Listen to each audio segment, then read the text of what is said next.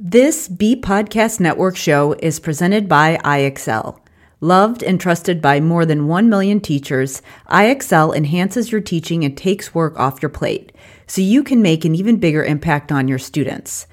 IXL delivers personalized learning across a comprehensive pre-K through 12th grade curriculum, including math, language arts, science, and social studies, and helps you assess student performance through actionable real-time insights. Strengthen daily instruction, close knowledge gaps quickly, and set every student up for success.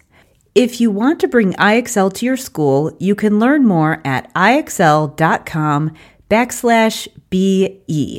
That's ixl.com/BE.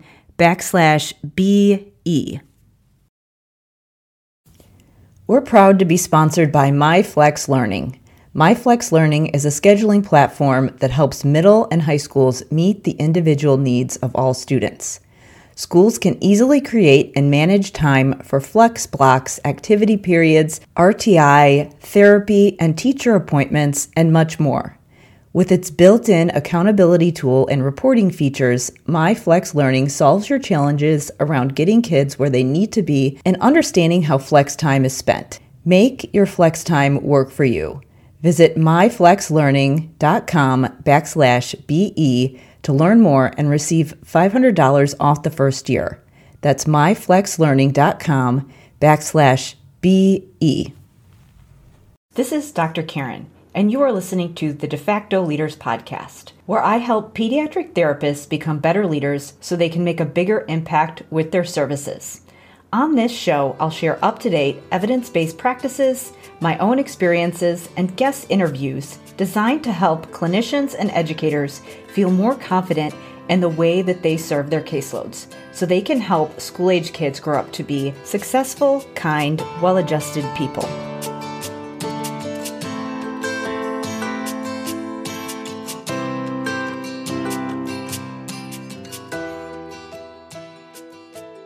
Hey everybody, it's Dr. Karen, and welcome to episode 95 of the De facto Leaders Podcast.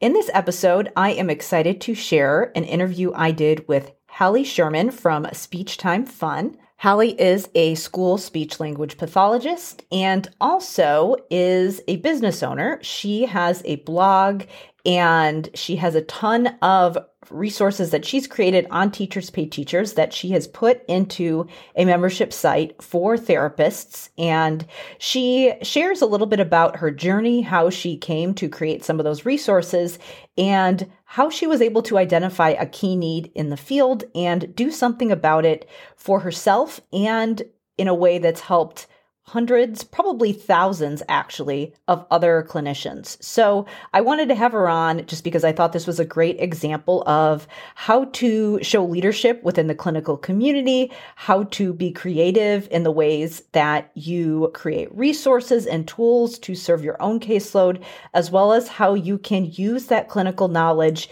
to create a side income and also to share your knowledge with other people in the field. We also talk a little bit about some of the mental hurdles that we both faced when thinking about what we share online, how we show up with our online presence, and what that's like being somebody who shares things online, has videos and posts that all the world can see, and just some of the internal mental struggles that go behind that and how to get through them. So I hope that you find this interview useful if you are a clinician, whether you're an SLP or whether you are in some other discipline. I think you'll find it really useful if you see some things that need to be done within your facility, within your field, and you are struggling with something specifically on your caseload and you want to find a solution.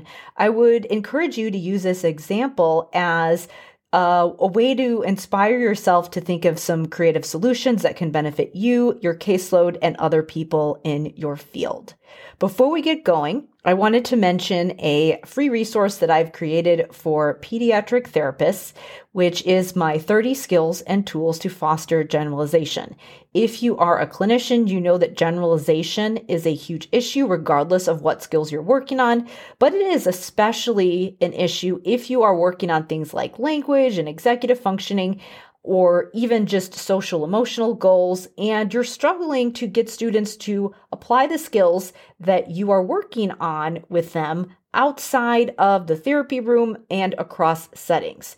So the key with generalization is that it is a team effort, but figuring out how to share that information with other people and give other people the tools, skills, knowledge, and the beliefs that they need in order to support kids across the day is no small task. That's why we need to do it creatively with a concept that I refer to as asset stacking, where you create skills and tools strategically over time instead of trying to build them all at once. And what this can allow you to do is use a number of different types of service delivery and a number of different ways to spread your clinical knowledge to other people. But if you're going to make that happen, you need to build the right skills and you need to build the right tools one at a time.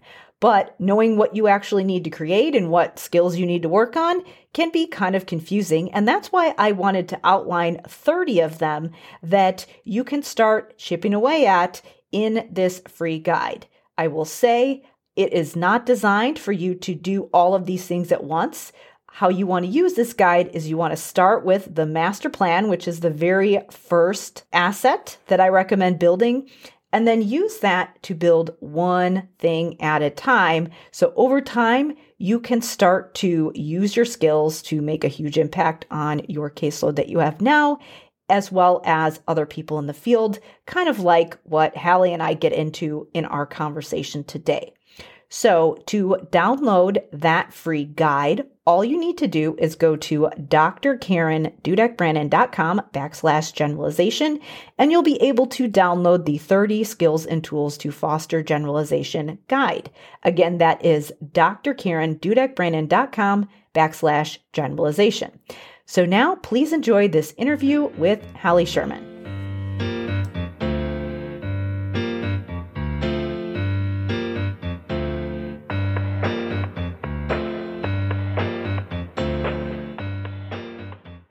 So today I am joined by Hallie Sherman from Speech Time Fund. So thank you so much for being here with me today. Thank you so much for having me. So I thought we would start off by having you just share a little bit about yourself and just tell us about your origin story. Sure. So I became an SLP back in 2007. I am here in New York on Long Island, if you cannot tell by my thick Long Island accent. And I knew back then, even though I didn't know I was originally wanting to be an SLP, I knew that I always wanted to work in the schools and make an impact and work with the other professionals involved. But back then, there was a job shortage. At the time, it just happened to work out the exact year I graduated. Like the first year there was jobs, but I had no experience. And then all of a sudden I had experience, but then there were no jobs. So I was I know, just worked out in my luck, I guess. So I was hopping from leave replacement to leave replacement, determined to get myself into the schools and doing whatever I needed and whatever possible. And I fell upon a leave replacement work. One leave replacement I had was working with middle school and high school students where I had no idea what I was doing. There was no Pinterest. There was no Teachers Pay Teachers. Well, there was, but like no one knew about it. What year was this? That was 2008, 9. Okay. Huh. And that year, then I went from there to working with a K-5 building. And then I got a job working with 5th and 6th grade, which is where I am today. Okay. And again, I had no idea what I was doing. Brand new once again. And anyone who's new in a building, new in a district knows you can't perfect your craft like that first year. You're still learning like the culture. Yeah, totally. Where do I go in this building? Like, what am I allowed to do? What am I not allowed to do? You're not even thinking. You're just surviving. So this first few years, I really was just constantly in survival mode and learning again. And I was just presenting with what I thought. I was given these goals. I inherited them because it was what the previous SLP gave me. So sequencing, main idea, inferencing, predicting. I'm like, okay, sure. I bought some books on Amazon that were like for ELA teachers and reading teachers, and I would just do that with them. And for the most part, my students were polite and receptive and they went with it. But then I had a student, and we'll call him K, and he gave me a run for my money. He really had some choice words in my room. Let's leave it at that. He was a true behavior. And I really had to dig deep on, okay, why is he acting this way? And I realized with doing some investigations and speaking to the teachers, like clearly he's acting this way in not just my room. Yeah. Sure enough, he wasn't. He's acting like this everywhere. And I learned to find out, even though he was in 5th grade, he was reading on a kindergarten level. Yeah.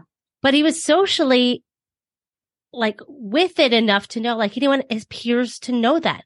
He was embarrassed for being with me and having people realize that he can't read. And here I was making him read. Yeah. Here's a speech teacher. Do I have to make him read? I don't think I have to make him read. So that's when I started changing up my style of therapy. And I started having wins with him, which of course ended up having wins with the rest of my caseload, because I realized, do I have to make them read? And all the things I'm doing with him, he's been exposed in the classroom to working on main idea and summarizing. I have to teach it differently. So once I started having wins with him, I was like, I need to share this with other SLPs that might benefit from this. And that was when I started my blog, Speech Time Fun. I didn't think anyone was going to read it. I literally thought it was going to be like an online journal for me to just document some therapy ideas that was going on in my speech room. And sure enough, people started reading it. People started finding it because there was not much out there for working with the older speech students. And that's when I opened up my Teachers Pay Teacher store. Then people were asking me for more support and more help. And that's when I started doing professional development. And now I also have a podcast, SLP Coffee Talk, where I share practical therapy ideas for working with older speech students. And the list goes on and on. Any way I can support SLPs working with older speech students so that they can plan quickly and confidently and don't have the experiences that I did back in the day. And you also have a membership community, right? Where you've taken a lot of the things that you've built and put it all into one community for SLPs. Yeah. So I have over 600 resources in my Teachers Pay Teacher store at this point, because it's been at this point almost 11 years since I opened that. And I found that many SLPs were coming to me saying, I wish I could just buy your whole store, or I don't know where to begin with your store because there's so many things I could possibly need. Yeah. And I wanted to be able to say, okay, not only you can go to my Teachers Pay Teacher store and get the resources that you need and find them, but what if I could take that browsing piece out? What if I can not only give you what you need, but teach you how to use it? So I give you the educational and support piece. And that's when I created my membership, SLP Elevate, where every month we have a high interest theme for older speech students, grades 4 through 12.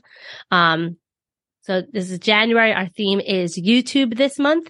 Obviously something that middle school, high school students are into. That's all most students are into these days. Yeah. So the big YouTubers and things of that nature. So all of our resources are written at a lower grade level, but look appropriate for older speech students, and it's tackling all those common goals, such as context clues, main idea, inferencing. But the scaffolding is built in so you can teach your students how to do it in a different way. That is always something that comes up for me as well. Just when students are not reading at grade level, but they're very aware, probably like your student that you mentioned, and it's embarrassing. They don't like to do it. And so since they don't like to do it, they're not practicing, which means they're getting further behind. And, there's the Matthew effect. But then at the same time, if they're going to get better, they have to do all of the things that you just mentioned. So yeah, that I imagine is very valuable, because that's something that comes up a lot where it's, they don't have things that are of interest to them at their age that are also things that they can actually utilize without really hitting their frustration threshold. Right? Our students are frustrated. They're aware that they're struggling learners. Why do I have to give them a 3-paragraph article? Why not give them 1 paragraph where they can be successful and learn the skills and build that confidence up and then build from there? Yeah. Many of these students, on their IEPs, they have tests read to them. So instead of working on reading, which is not necessarily going to be beneficial.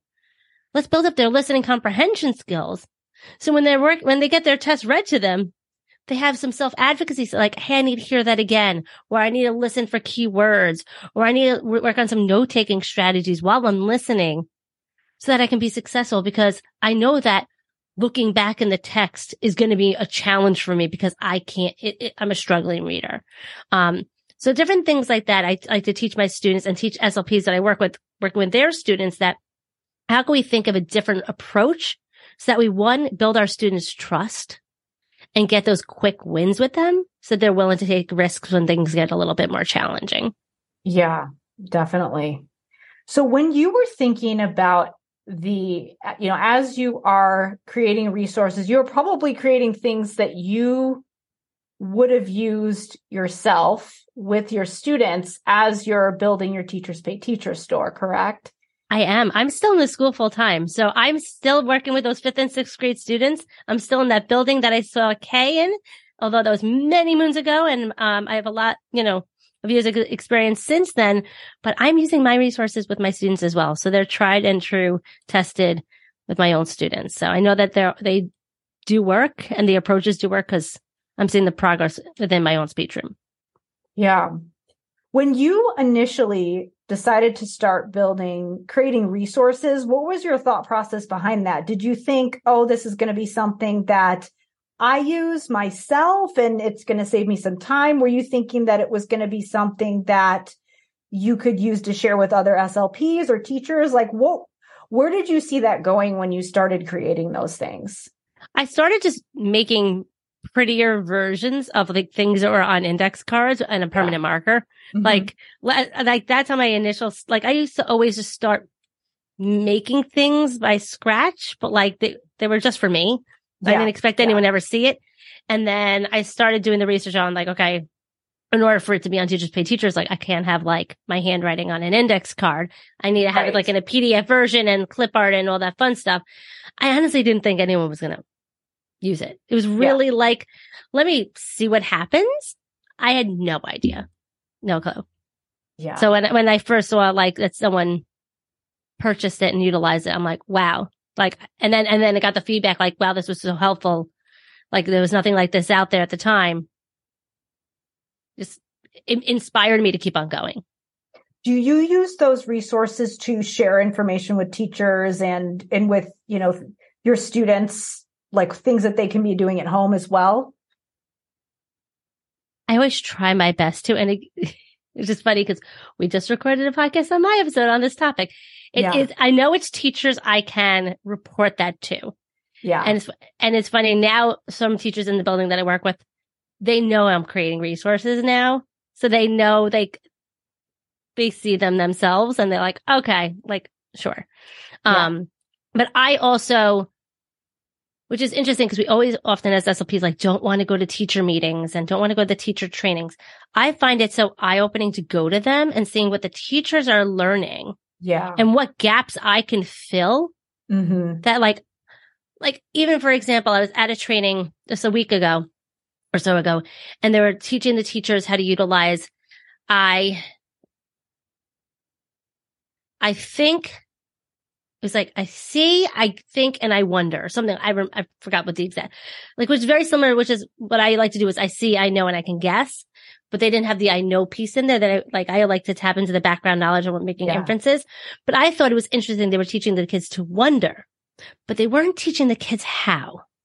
Yeah. And I was like, where are the scaffolds to like show them what it means like to wonder? Like, and I was like, okay, like that, I was sitting there literally thinking to myself, okay, if I know the teachers in my building are going to be expecting their kids to do this, I can see the struggles they're going to have already. How come when they come to me, I can fill in those gaps and these kids can then go back to their rooms and all of a sudden like look like miracle kids and fix it. And yeah, sometimes I have some relationships with my teachers where I can like send them a quick email, see them at the photocopy machine. I actually started building a rapport with the literacy coach in my building. This way I can share with her. And this way she's dispersing the information and it's not from me. Yeah. Well, and sometimes it's not necessarily that you're like, work on this with these kids. It's just, hey, this is what I'm doing so that they understand what you're doing. And that I think can make people more aware of when to refer to you, when to come to you with questions, because it's not the teacher's job to do everything that you're doing in therapy. That's why we have jobs. We're supposed to be the ones that are providing those additional scaffolds. Yes, teachers should be providing some scaffolding in the classroom as well, but there are certain things that it's like, that's why there are SLPs and other, literacy interventionists. And, that's what we're here for. So it might be okay that sometimes the teachers aren't doing those. It's just knowing how to fill in those gaps. And even just knowing what the teacher's doing in the classroom. Like, I don't want to give my students extra work. Like, oh my gosh, like she wants me to do this and my teacher wants me to do that. Like, then they're going to just give up. Like, I know that the teachers are making them do dot and jotters, whatever they word it, like in the margins. I'm teaching my students what to write. Yeah. The teacher's like, just jot something down. They're like, oh no. I'm like, okay, let's come up with one key word that whole paragraph is about. Done. And then teaching them, okay, when you start jotting things down, when you go to your questions, let's look what we jotted at to know where the answer might be. Like, let's teach them how to use what they wrote down. So that I'm taking what the teachers are doing anyway and just putting a language spin on it and utilizing my expertise to teach them how to just do it more efficiently so that they see that it can work for them. Yeah. Yeah, absolutely. So do you see with a lot of these skills and with a lot of the resources that you offer, a lot of these things are taught by the teachers somewhat and probably also addressed by some of the other specialists? I know that I get a lot of questions about like, what do I do? And what does the special ed teacher do? And what does it maybe even the social worker, if they're also working on social emotional goals? How do you, when you see those areas where there is some kind of an overlap in scope, how do you problem solve and figure out what you should be working on versus what this other person, like, what's your thought process behind thinking about that when there is a big, when there is a team working with a child instead of just you? I like to think about, why are they with me in the first place? Is it because of their vocabulary deficit? Is it because they have weak sentence structure that's causing them to struggle with X, Y, and Z? Mm-hmm. Is it because their listening comprehension or their processing, which is hindering their ability to comprehend what they hear? Knowing that and knowing why they're struggling will change the approach. Where the teacher, I hate to say it, the teachers are giving the same approach to everyone. Mm-hmm. They have a curriculum. They have to meet it. They, if you don't have it by the end of the week, we're moving on to the next lesson, most likely. Right. And we're going to leave you in whatever. We don't have a curriculum. We are working on one or two skills the entire year. And we can really hone in on, okay, let's take their weaknesses and build and take their strengths and build upon their strengths to compensate for their weakness. So if their weaknesses is sentence structure, but their listening comprehension is whatever it might be, how can I help them do this task with tapping into their listening comprehension? So maybe having them listen and doodle and utilizing their notes and sentence starters to help them trigger their memory. Or maybe if they're a weak vocabulary, how can I teach them how to utilize context clues and prefixes and suffixes to help them comprehend the text so that they're not skipping words and missing out on entire meanings of things and being able to be successful. So knowing exactly why they're with us and also just not bombarding. So often we say, oh, they can't do this, they can't do this, they can't do this. Why can't they do it? Mm-hmm. What language deficit is causing them to struggle? And if you can answer that question, then you can say, okay, maybe they don't need me. Like, yes, I can help them, but am I the right person to it? Like, do they need to be with me? Maybe it is just a reading deficit.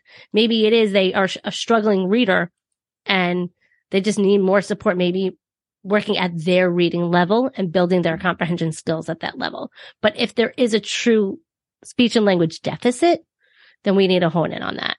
Yeah.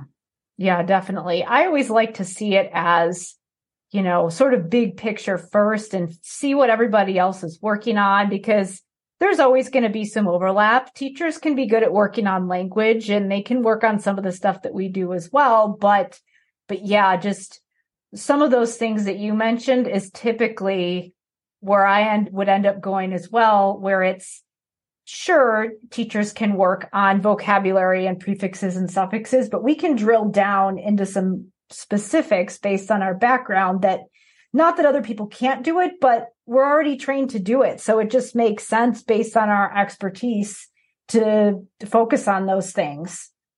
And we don't have 30 other kids in the room to deal with at the same exact time. That as well. Yeah. And I think that with the whole idea of the curriculum, it's like, well, that's the teacher's job to present the curriculum. It's their job to be an expert in the curriculum. And then we can provide we can come at it the other direction where, yeah, we're thinking about the curriculum, but we're not thinking about it in the same way. Do you get a lot of questions about how do I align with the curriculum? Are people stressed about that yes. work with you? Yes, all the time. And my answer is everything we're doing is supporting the curriculum. Yeah, our students can't access the curriculum if they don't have the language skills to do so. So do you get pushback in the school about that, or just questions from SLPs? More SLPs. In the schools, I think no one really knows what I'm supposed to do. So no one really knows what to expect of me. I suppose that's an advantage. Which is an advantage. Like they're not giving me resources. So I'm making my own and I have my goals and it's fine. And I'm not complaining. So they're seeing progress.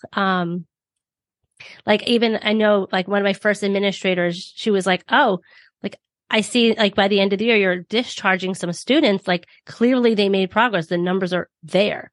Like, yeah. And I'm like, yeah, the evidence is there. Like, it's not just me making things up. Like I really am supporting them by doing, I don't want to say my own thing, but, and there are plenty of SLPs that are, I got to do my curriculum. Maybe they're working in the high school. Like the only way I can get carryover is if I'm doing it with the curriculum.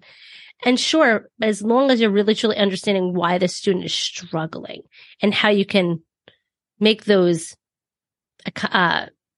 scaffolds and strategies implemented so that they can really not just, I hate to say, get to the end result, but truly make progress at the same time.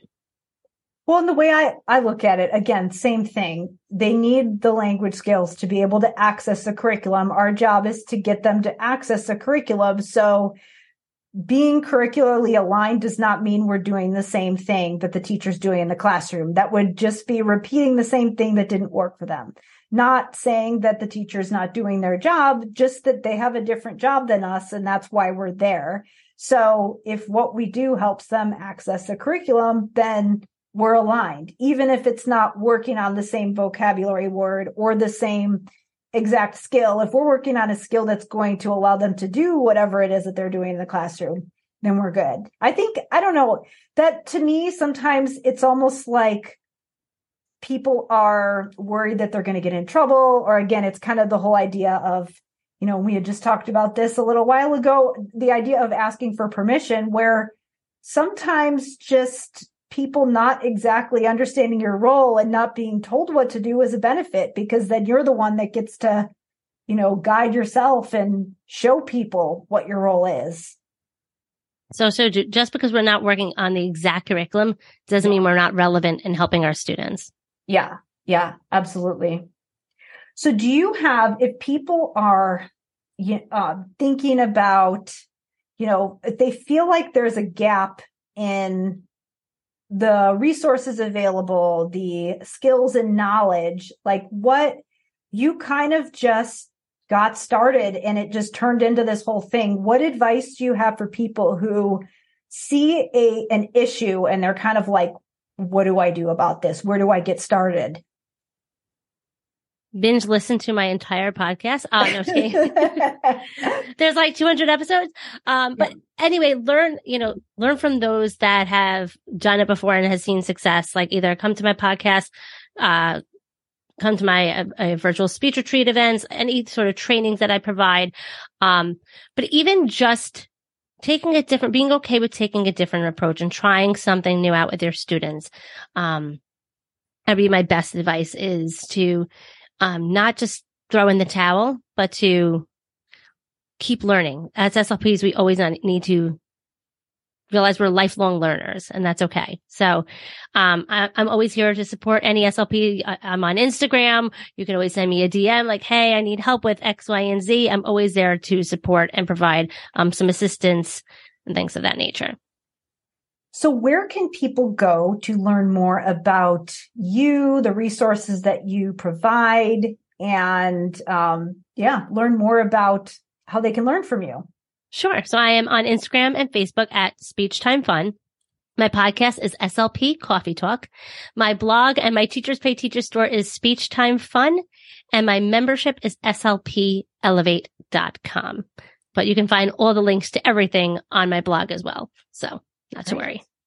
And you know what? I realized that I did not ask you a question I was going to ask you. So I was going to ask it now. So when you started your blog, you went by Miss Speechy and not your name. And then you did a big reveal. So what was why did you do that? And what was the thought process behind that?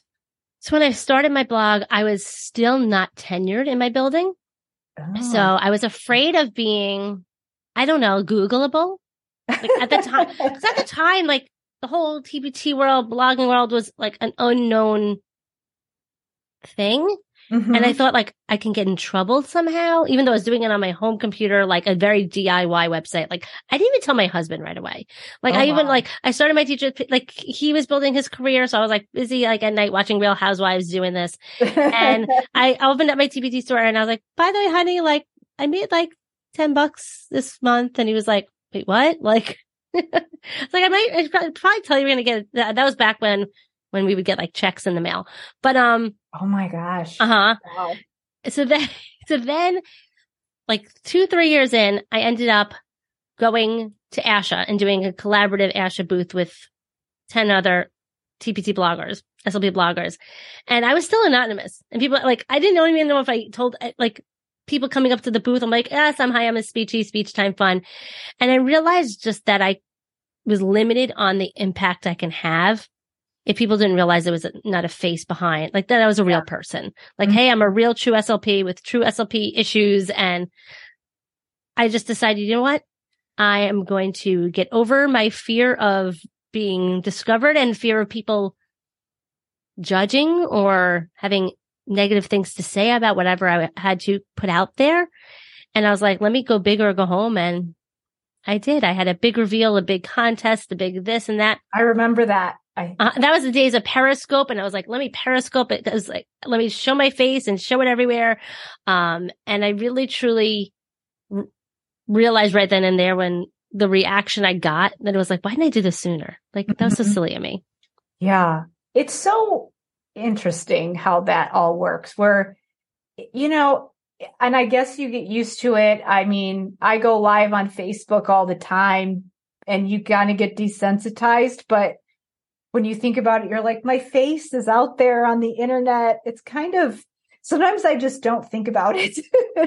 I call it my alter ego. Like, I don't want to say like people in my real world, but like people outside the speech world, like don't truly like, what do you mean you have a podcast? Like, what do you mean you're presenting? What do you mean you're going like, do you share stuff on your personal profile or do you do it mostly on your professional? Mostly on my professional. Every once in a while I'll share like a big, like something that happened. But I always get very anxious still about it. Like, oh my God, like what are people going to think? More my coworkers, which is the funniest part.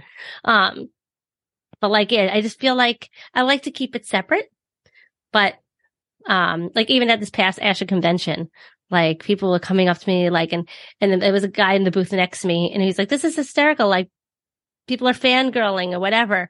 And I'm like, but outside of these convention center walls, I'm a nobody. I'm just an SLP and a mom and doing my day to day of going to work and then coming home and driving carpools and doing homework and all that fun stuff. So I'm really just an SLP doing SLP things each and every day.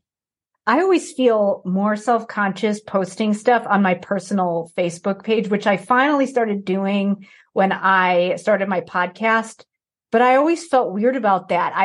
It's like it's fine if it's strangers out in the SLP world, but it's weird if it's somebody who lives my next door neighbor or whatever. And again, I think you do have to just get over it, because the truth is that a lot of people don't even care what you're doing. I mean, when you think about it, it's like, they're like, oh, she posted something. Okay, whatever. And then they go on with their day. It's not a big thing to them. That, to me, when somebody said that to me, is like, people don't care. They literally don't care. That to me was very liberating. But like, how many people are posting like their meal plans and stuff like that? Like, I don't care. Let them go for it. Like, or like their workouts or what? Sure. So why can't I post what's going on in my world? Why not? So what do you think? I mean, how did that change for you when you did go public and show your face? I mean, what was different about the way that you did your business, or the way that, people reacted, or how you felt about it? I felt more real. Mm-hmm. I felt like I wasn't lying anymore. But also I wanted to keep doing it and keep showing people like, hey, I'm right there in the trenches with you and here to support you. But then I also I went to different speech events and people started coming up to me. I'm like, oh my God, this is so weird. Oh yeah, it is weird. Like, oh my God. And then legit, over the summer, we were at a local pool. And this one, I was just talking with a bunch of moms. Like, it was not a speech event, literally neighborhood moms chit-chatting, whatever. And one mom comes up to me, she goes, I have to say something. She's like, I follow you. Of an SLP too. And I'm like, and one of the other moms was like, wait, what's going on right now? They're like, wait, what? And I'm like, don't worry about it. It's really okay. That's so funny. I was on my email list. I don't know, somebody emailed me about, I send out a marketing email, and this woman sends me an email and was like, so do you walk your dog down this street in this neighborhood? And so I guess this woman's granddaughter lives by me. And it was just very, very random. And I was like, yep, that's me. She's like, were you walking a yellow lab down this street by this park? She's like, not to sound like a stalker. And I was like, yeah, that's me. Doing normal things like walking a dog. I know. I really haven't done a lot of conventions since I started my business. And it was weird when I went to my state conference and people were like, oh, are you Dr. Karen? And I'm like, oh yeah, I guess my face is everywhere on my page, so you might know me. It just shows that, one, makes us feel like, okay, people are listening. Yeah. And liking what we have to share. That we're talking about it and hoping someone's listening and that someone's getting value out of it. But by someone approaching us, we're realizing we are. So it's validating. It's always interesting when somebody that's never commented on any of your stuff or said anything is like, oh yeah, I used your resource to do whatever. You don't really know the impact that you have on people. And you think, I was afraid to put this out, and I was afraid to share this with people. And there's people who are using it that I don't even know, and kids that are using it that I don't even know. I was at a wedding and my friend's mother-in-law approached me. It was like, everyone's like, what's going on right now?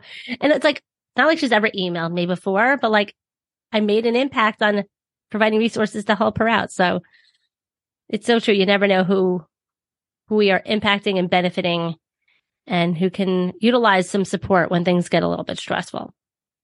Yeah. So I would say this is a PSA to people who are thinking about sharing things, making things, and see that there's something that needs to be done. So yeah, just do it. Don't wait for somebody to give you permission. Such great advice. Just do it. Okay. So, let's see. I know that I had you say all of your sites, but we've been talking for a few minutes. So why don't you say them one more time before we wrap up? Sure. So I'm on Instagram and Facebook at speechtimefun.com or whatever, at speechtimefun. My website is speechtimefun.com and my TPT store is speechtimefun. My podcast is SLP Coffee Talk, which I'm on all the different streaming sites. And my membership is slpelevate.com. All right. Wonderful. Well, thank you so much for being here with me today. Thank you so much for having me.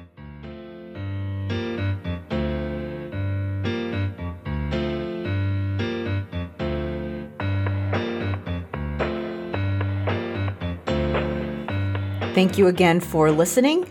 Please check the show notes for all of Hallie's links that she mentioned. And also, if you know that you'd like to start building things that can help you be more efficient, serve your caseload more effectively, or even create resources that you might be able to use to create a side income, then definitely check out my 30 skills and tools to foster generalization. To grab your free copy of the guide, you're just going to want to sign up at drkarendudekbrandon.com/generalization.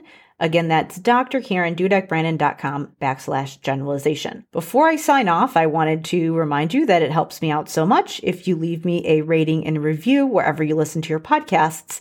And finally, if you have a suggestion for a guest on the show, if you know someone who has shown exemplary leadership in the clinical community, or if they're just doing something really interesting to serve kids in their community and they're not in a clinical role, I'd love to share their story on the podcast. Or maybe you have an inspiring story you'd like to share. Either way, I always love to hear about amazing guests that I can share with my listeners. So if you have a guest suggestion for the show, feel free to reach out to me at talktome@drkarenspeech.com. For now, we'll wrap up, and I will see you in the next episode.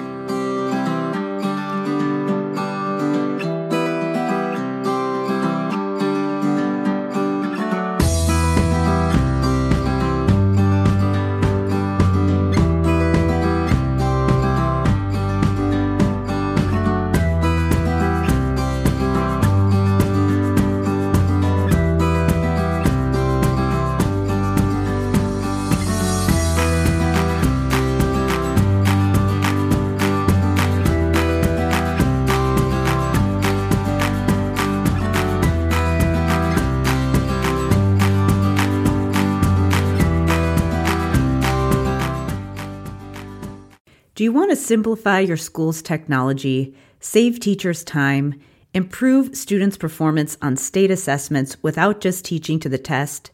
You can do it all, but don't waste another minute. Head straight to ixl.com/BE to learn how IXL's research-based teaching and learning platform can help you achieve all these goals. That's ixl.com/BE. There are lots of solutions out there for giving students what they need when they need it. But when do they actually do all of those things? You need flexible time. When added into the master schedule, flex time enables students to get extra help or intervention, meet with teachers, make up work, get physical exercise, and try new enrichment offerings. If you're thinking of giving it a try, check out My Flex Learning, which unlocks the benefits of flex time without the common challenges. Its intuitive design makes implementation and training a breeze. Make your flex time work for you. Visit myflexlearning.com/BE to learn more and receive $500 off your first year. That's myflexlearning.com/BE.